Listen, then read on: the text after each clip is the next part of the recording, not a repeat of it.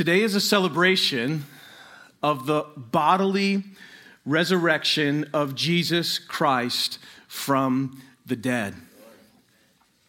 Today is a joyful celebration because Jesus Christ has, in fact, been raised from the dead.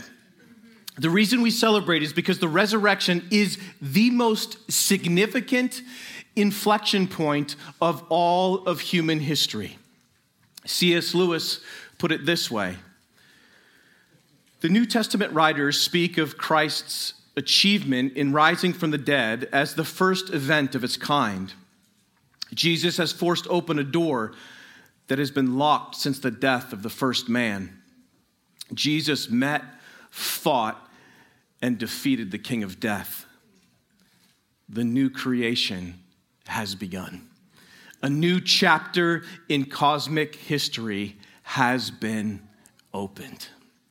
That is 100% true and absolutely worth celebrating with great joy this morning.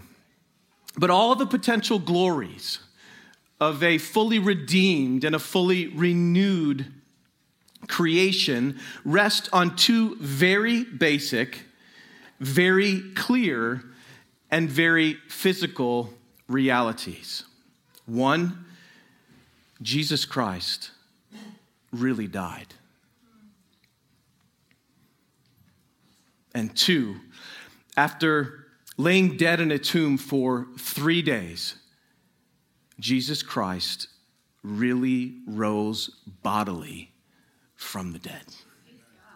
Now, Mitchell and I selected passages both for Good Friday and this morning for Resurrection Sunday that illustrate these two verifiable realities as clearly as any scriptures. On Good Friday, Mitchell preached from John 19, 31 through 37. In this passage, the fundamental point is that Jesus died. As he hung lifeless on the cross, having been scourged and crucified, a Roman soldier thrust a spear upward into the side of Jesus to ensure he was verifiably dead. Our passage this morning is John 20, verses 24 through 29. We could argue that the fundamental point of this passage is that Jesus is verifiably alive. It is the story of the Apostle Thomas meeting the risen Christ. A spear thrust into the side of Jesus verified that Jesus was, in fact, dead. And the opportunity to place a hand into the pierced side of the living, breathing, conversing Jesus verifies that he is, in fact, alive again. So before I read our passage, I want to just explain a little bit about what's happened in John's gospel since Jesus has died, so that we can better appreciate the power of the scene that we will see this morning. So Jesus was killed on a Friday. He was prepared for burial and laid in a new tomb and sealed with a massive stone. 3 days later, very early Sunday morning, Mary Magdalene goes to the tomb, but finds the massive stone rolled away. She's shocked, so she runs to tell Peter and John. The two guys sprint to the tomb, and since John's writing this particular section, he makes sure everybody knows he beat Peter to the tomb. When they get there, they find the linen cloths unraveled. And they find the cloth that was covering Jesus' face neatly folded up and sitting at the end of the bench.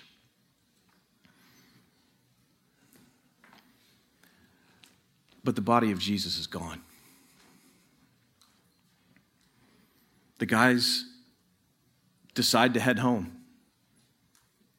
But Mary, in her grief, stays to mourn.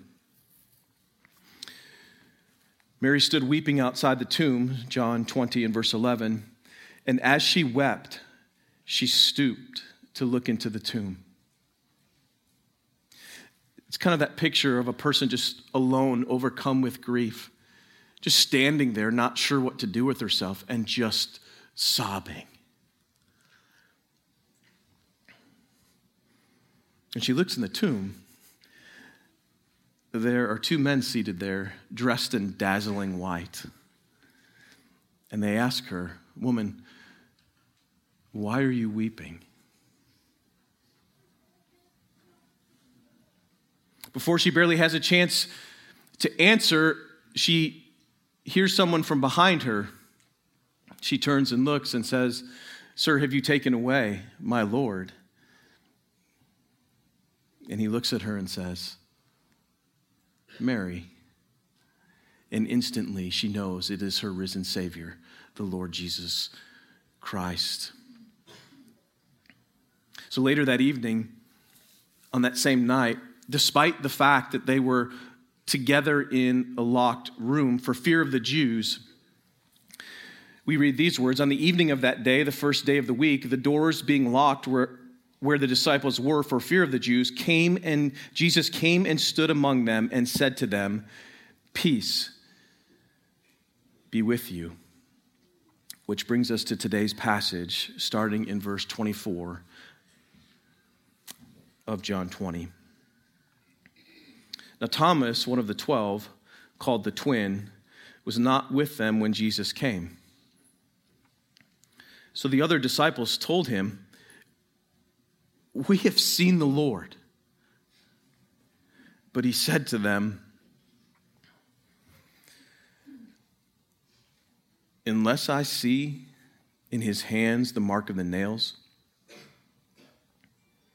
and place my finger into the mark of the nails, and place my hand into his side, I will never believe."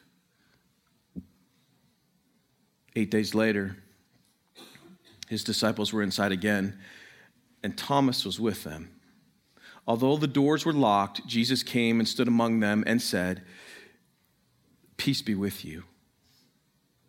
Then he said to Thomas, "Put your finger here and see my hands, and put out your hand and place it in my side. Do not disbelieve, but believe." Thomas answered him, "My Lord and my God." Jesus said to him, "Have you believed because you have seen me? Blessed are those who have not seen and yet have believed." Spirit, would you help us to see the glory of Jesus now more clearly than we ever have in our lives?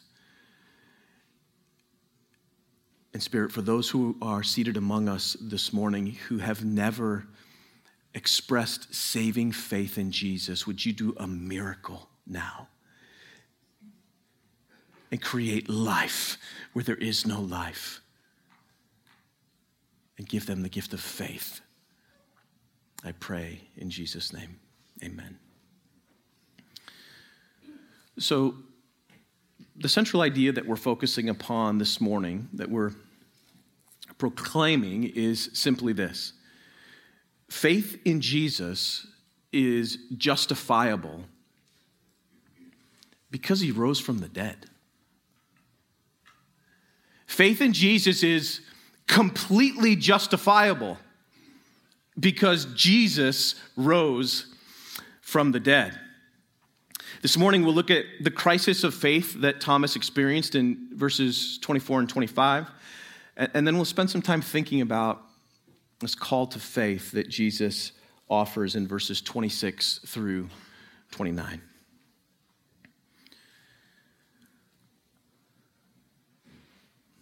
What burden is your heart carrying this morning? The reason I ask that is because though today is a day of joyful celebration, undoubtedly, many, if not all of us, have some thought or some burden, some weight or some relationship or some doubt that we are also holding in our hearts even as we sit here on this glorious morning. And whatever that is, it's troubling us. It may not be a full-blown crisis of faith, but there might be something very real that is limiting or hindering your joy in the resurrection of Jesus, even as we gather here this morning. So as we begin to get a sense of what's happening in our passage, I want you to notice that Thomas wasn't the only one struggling. And I want you to notice something remarkable about Jesus. In the run-up to our verses, did you notice that Mary Magdalene was grieving? Just sobbing, weeping. And did you notice that Jesus appeared to her? That is, he came to meet her in her pain.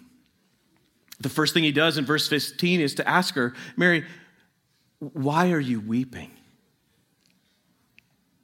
And then note that the joy of recognizing her now risen Savior absolutely changes everything for her. Or did you notice that the disciples were gathered in a locked room, and John tells us why? They were scared. They were fearful. They thought the Jews were coming for them next, and they just saw what they did to Jesus. Did you notice that the risen Savior came to meet them where they were, even in that locked room? He met them in their fear and said, "Peace be with you."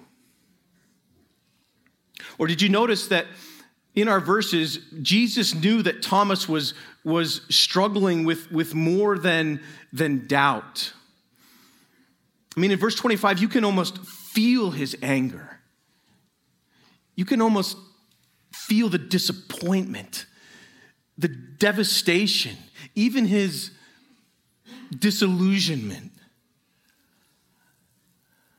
He is broken. And he tells the other apostles, unless I see and put my finger, my hand into his wounds, I will never believe.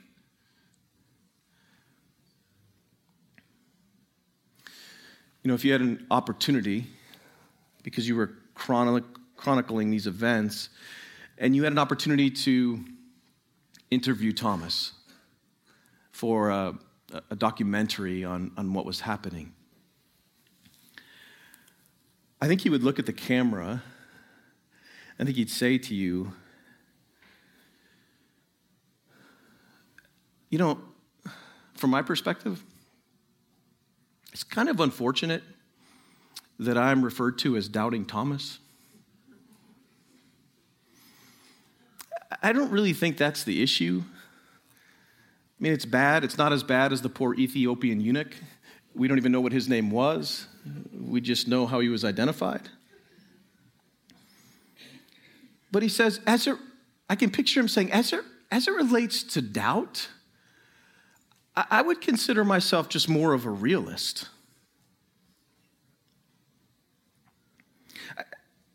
I remember this story once when we were all gathered together, the apostles and I, and word came that Lazarus was sick and he eventually died. Well, Lazarus lived in this town called Bethany, which was really close to Jerusalem. And the Jews had just attempted to stone Jesus. And yet, Jesus wants to go back. So I'm the one who said to the other guys, let us go that we may die with him. John 11 and verse 16. But my point is, I was loyal to Jesus. I believed in him. I believed in him wholeheartedly. People don't remember that as much. I remember another time when Jesus was talking to us and he was explaining that he was going to go away. He said he was going to go to his Father's house where there were many rooms. And Jesus said to us, you know the way to where I'm going. And I'm sitting there thinking, not really. So I just said what I was thinking. Lord, we don't know where you're going. So how can we know the way? I mean, to me, I was just being practical. We have no idea where you're going, Jesus, so how can we know the way to where you're going? In that moment, Jesus busted out with, well, I am the way, the truth, and the life, which was awesome. I felt like an idiot at the time, but it was awesome. But the point is, imagine not just how devastated everyone was, but imagine loyal, practical, realist Thomas. And imagine the depth of his devastation. He would have been the first to say, brothers, I saw him on Friday. You saw him on Friday. They ripped his skin off. He couldn't finish the walk. That Simon guy had to carry his cross. They crucified him. Everyone was just mocking him while he was hanging there. You saw when the spear pierced his side. The soldier thrust it in. He didn't move. He didn't flinch. He was dead.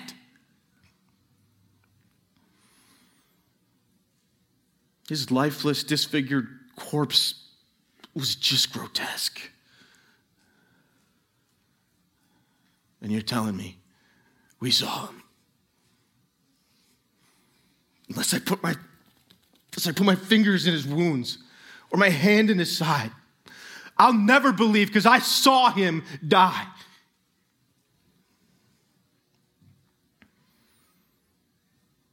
In other words, Thomas gets really practical.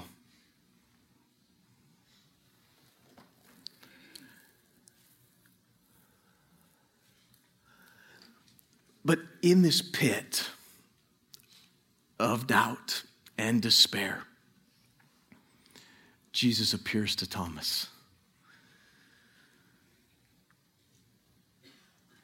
And he gives him the opportunity to have all of his doubts addressed directly. Did you notice that in each situation of the people who were mourning or fearful or doubting or devastated, the very presence of the resurrected Messiah is what changed everything. He can do the very same thing for you this morning.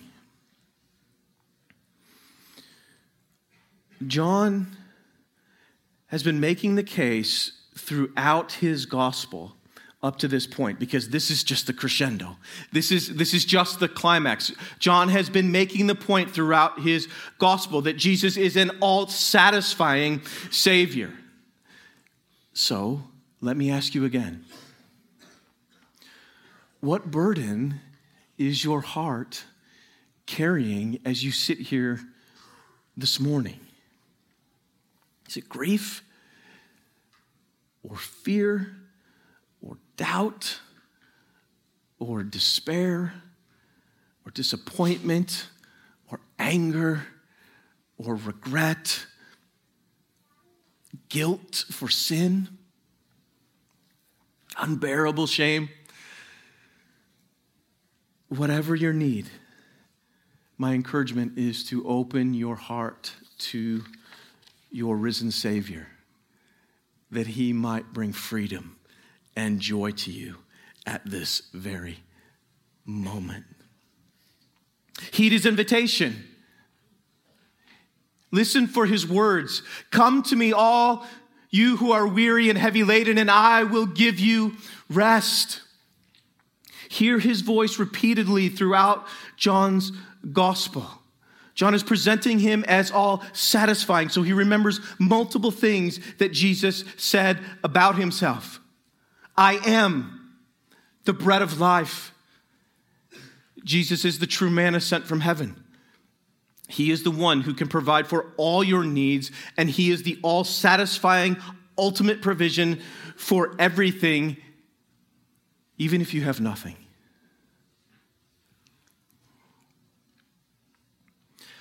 I am the light of the world.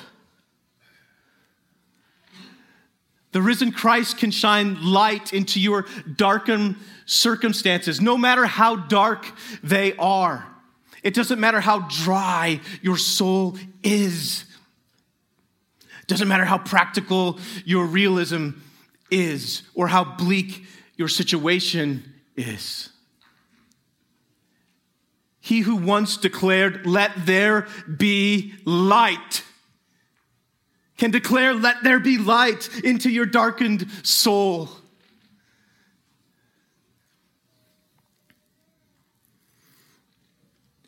He can look into your dead heart. And as he commanded others, he can say to you, live. Live. This is what he does. He resurrects dead hearts. If he can resurrect dead people, he can resurrect dead hearts. And your dryness is no match for his power. I am the gate for the sheep. Maybe you're sitting here and you don't know God at all. Not really. You certainly wonder if he's ever heard about you. Jesus is the one who can care for you and guide you. He is the good shepherd. He can make you lie down in green pastures, even in the midst of all the chaos out there. He can make you lie down in green pastures, and he can lead you beside still waters despite the chaos that's operating in here. He can restore your soul and refresh you in your exhaustion. He can lead you in paths of righteousness for his name's sake, no matter what you have done. He can cover your wicked sinfulness with his glorious righteousness. And he can make your righteousness as the waves of the sea. Righteous, righteous, righteous, righteous. Do you long to be righteous? Doesn't it more often feel like this? I can't believe I did that again. Not again. And again. And again. When Jesus breathes life into your heart, that can change. And now, righteousness flows, and righteousness flows, and righteousness flows from you because of the power and the presence of the Holy Spirit. Though you walk through the valley of the shadow of death, he can cause you to fear no evil, no matter how bleak the road looks ahead. His rod and his staff can comfort you. He can prepare a table for you in the midst of your enemies. And there won't be anything they can do about it. Because he is with you. If you have placed your faith in Jesus, if you are in union with him, goodness and mercy shall follow you and you will dwell in the house of the Lord forever. You can bank that because of the presence of the Holy Spirit. I am the way and the truth and the life. Remember, John is just telling us things that Jesus said about himself, presenting him as an all-satisfying Savior. Jesus is everything. He is the way to the Father.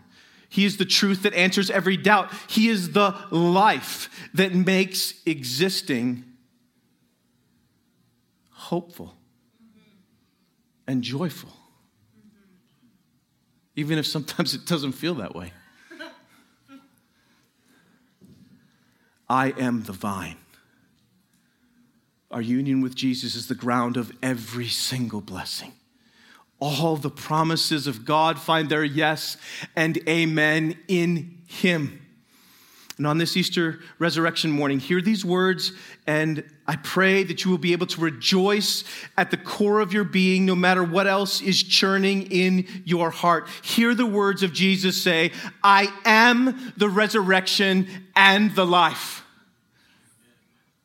Jesus is risen now to reign, and Jesus is risen now to lead his people to glory.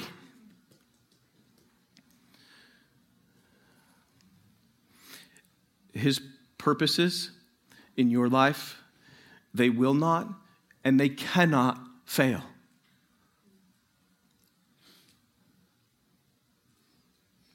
The reason is because he is both the author or the creator of your faith, and he is the finisher of your faith. And for the record, Jesus is the greatest closer of all time.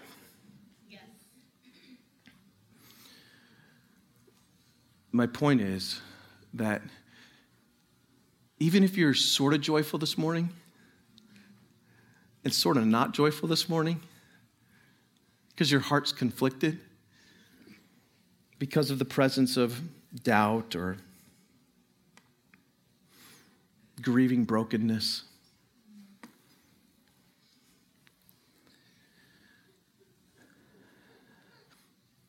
maybe you're like Thomas. Maybe you're like the disciples who were fearful. Maybe you're like Mary, who's just overwhelmed with grief. Whatever the case, look to Christ. Look to Christ. Believe in Jesus. Behold your risen Savior. See him, and let your soul be satisfied. This is the rather simple but profound reality to which we are pointed to next in our text. 8 days later, his disciples were inside again, and Thomas was with them, although the doors were locked. Although the doors were locked, Jesus came and stood among them and said, "Peace be with you." Then presumably he looked straight at Thomas, and he said, "Put your finger here and see my hands, and put out your hand and place it in my side. Do not doubt, that is, do not disbelieve, but believe." And Thomas answered him, "My Lord and my God." And Jesus said to him, "Have you believed because you have seen me? Blessed are those who have not seen and yet have believed." So perhaps the most striking aspect of this passage is how Thomas can go in verse 25 from, "Unless I put my hand in his side, I will never believe," to verse 28. The second he sees Jesus, he says, "My Lord and my God." This is why I say to you, your doubt is no match for Jesus. Yes. Your devastation is no match for Jesus. He is all satisfying. He could provide absolutely everything that you need. Once Jesus appears to him, Thomas is so instantly convinced that Jesus is resurrected from the dead. It's not even clear if he actually takes Jesus up on the offer of what he had demanded just a few minutes ago. I mean, John doesn't even mention if Thomas actually did touch the wounds of Jesus or not, or if just seeing Jesus alive and well was enough to satisfy his doubts and his soul. What is utterly clear is the conclusion that loyal, practical, realist Thomas came to, evidenced by his priceless response: "My Lord and my God." And then the call to faith for us by Jesus takes center stage. Have you believed because you have seen me? Blessed are those who have not seen me and yet have believed. The reality is that many people saw Jesus alive after he had been crucified. 1 Corinthians 15 and verse 6 tells us that he appeared to over 500 people at one time. And Paul, who's writing that letter, says, and most of them are still alive. The implication being, if you want to know what that was like, go ask them. They'll tell you. But the vast majority of people through the ages didn't see Jesus alive with their own eyes after he had been executed. Old Testament believers looked forward to the Messiah who was to come as they trusted in the promises of God by faith, just like we do.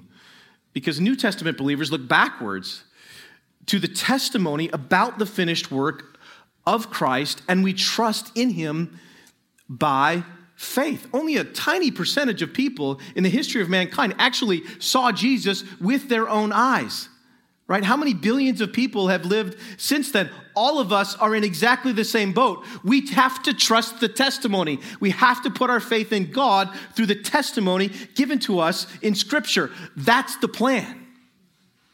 That was the plan. That is the plan. And that will continue to be the plan until Jesus returns. There is ample evidence to believe in the resurrection of Jesus. One of the most powerful eyewitness testimonies comes from a very practical realist. Would that describe you, perhaps? Do you tend to be skeptical about things like this? One of the most powerful eyewitness testimonies is from a man just like that, who adamantly refused to believe that Jesus was alive, that he had been raised from the dead. That is, until he saw him with his own eyes, alive. I would go so far as to say that if you're not believing in Jesus, if you think that testimony is not accurate, you're going to have to deal with Thomas. Because Thomas is going to look at you and say, what is wrong with you?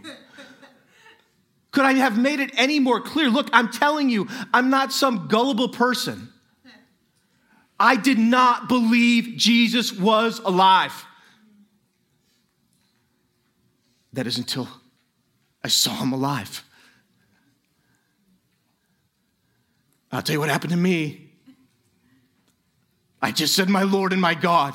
Because before I was going, yeah, if I don't put my fingers right here, I'm not going to believe. The second I laid my eyes on my Savior and he was alive, I needed nothing else. I'm telling you, he was and is alive. Don't take my word for it. You're going to have to deal with Thomas. And you're going to have to deal with the Holy Spirit-inspired witness of the New Testament in the Gospel of John. If you feel comfortable refuting that, then you're taking your own matters into your own hands.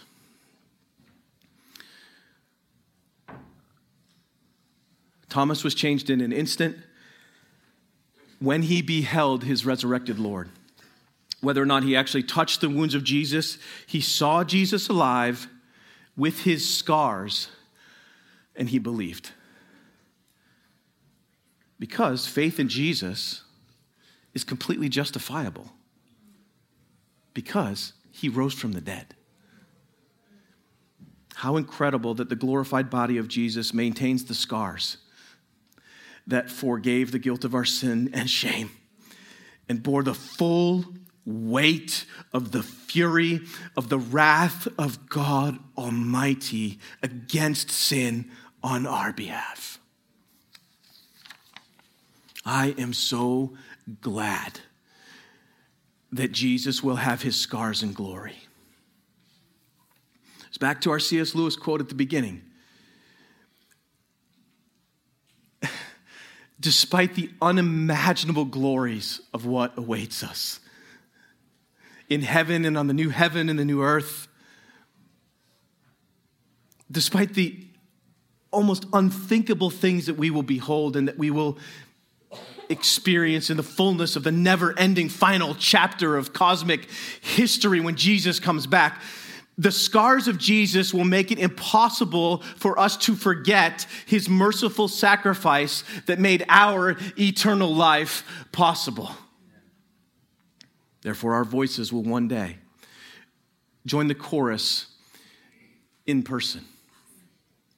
We will sing with angels. I'm going to put one hand around one cherub, one hand around another cherub, which is kind of like worshiping next to Alan and Keith.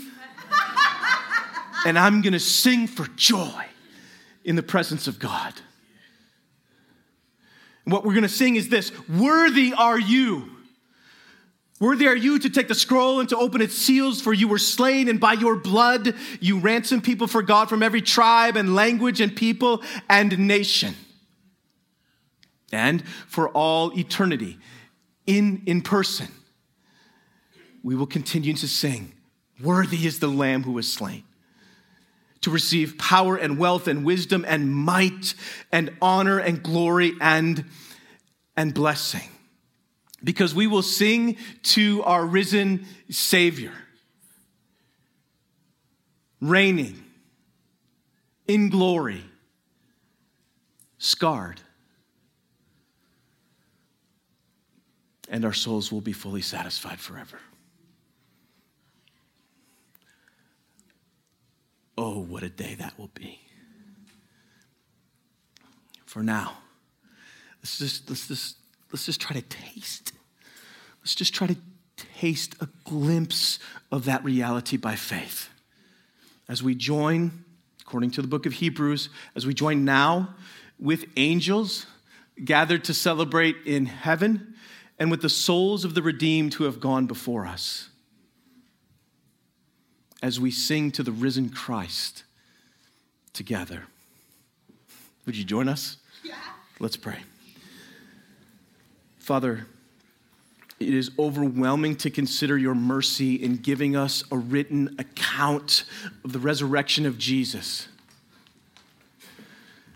Thank you for testimonies like the testimony of Thomas. I pray that you would use the witness of what he said, the reality of your scriptures, and that you would cause us to believe. Believe that Jesus is raised from the dead. Believe that he is in glory now, receiving our worship from Little East Tennessee as we gather together with innumerable angels and with those who have run the race before us. So lead us through the presence of your Spirit and by the power of your Spirit now as we worship him. We ask in his name, amen.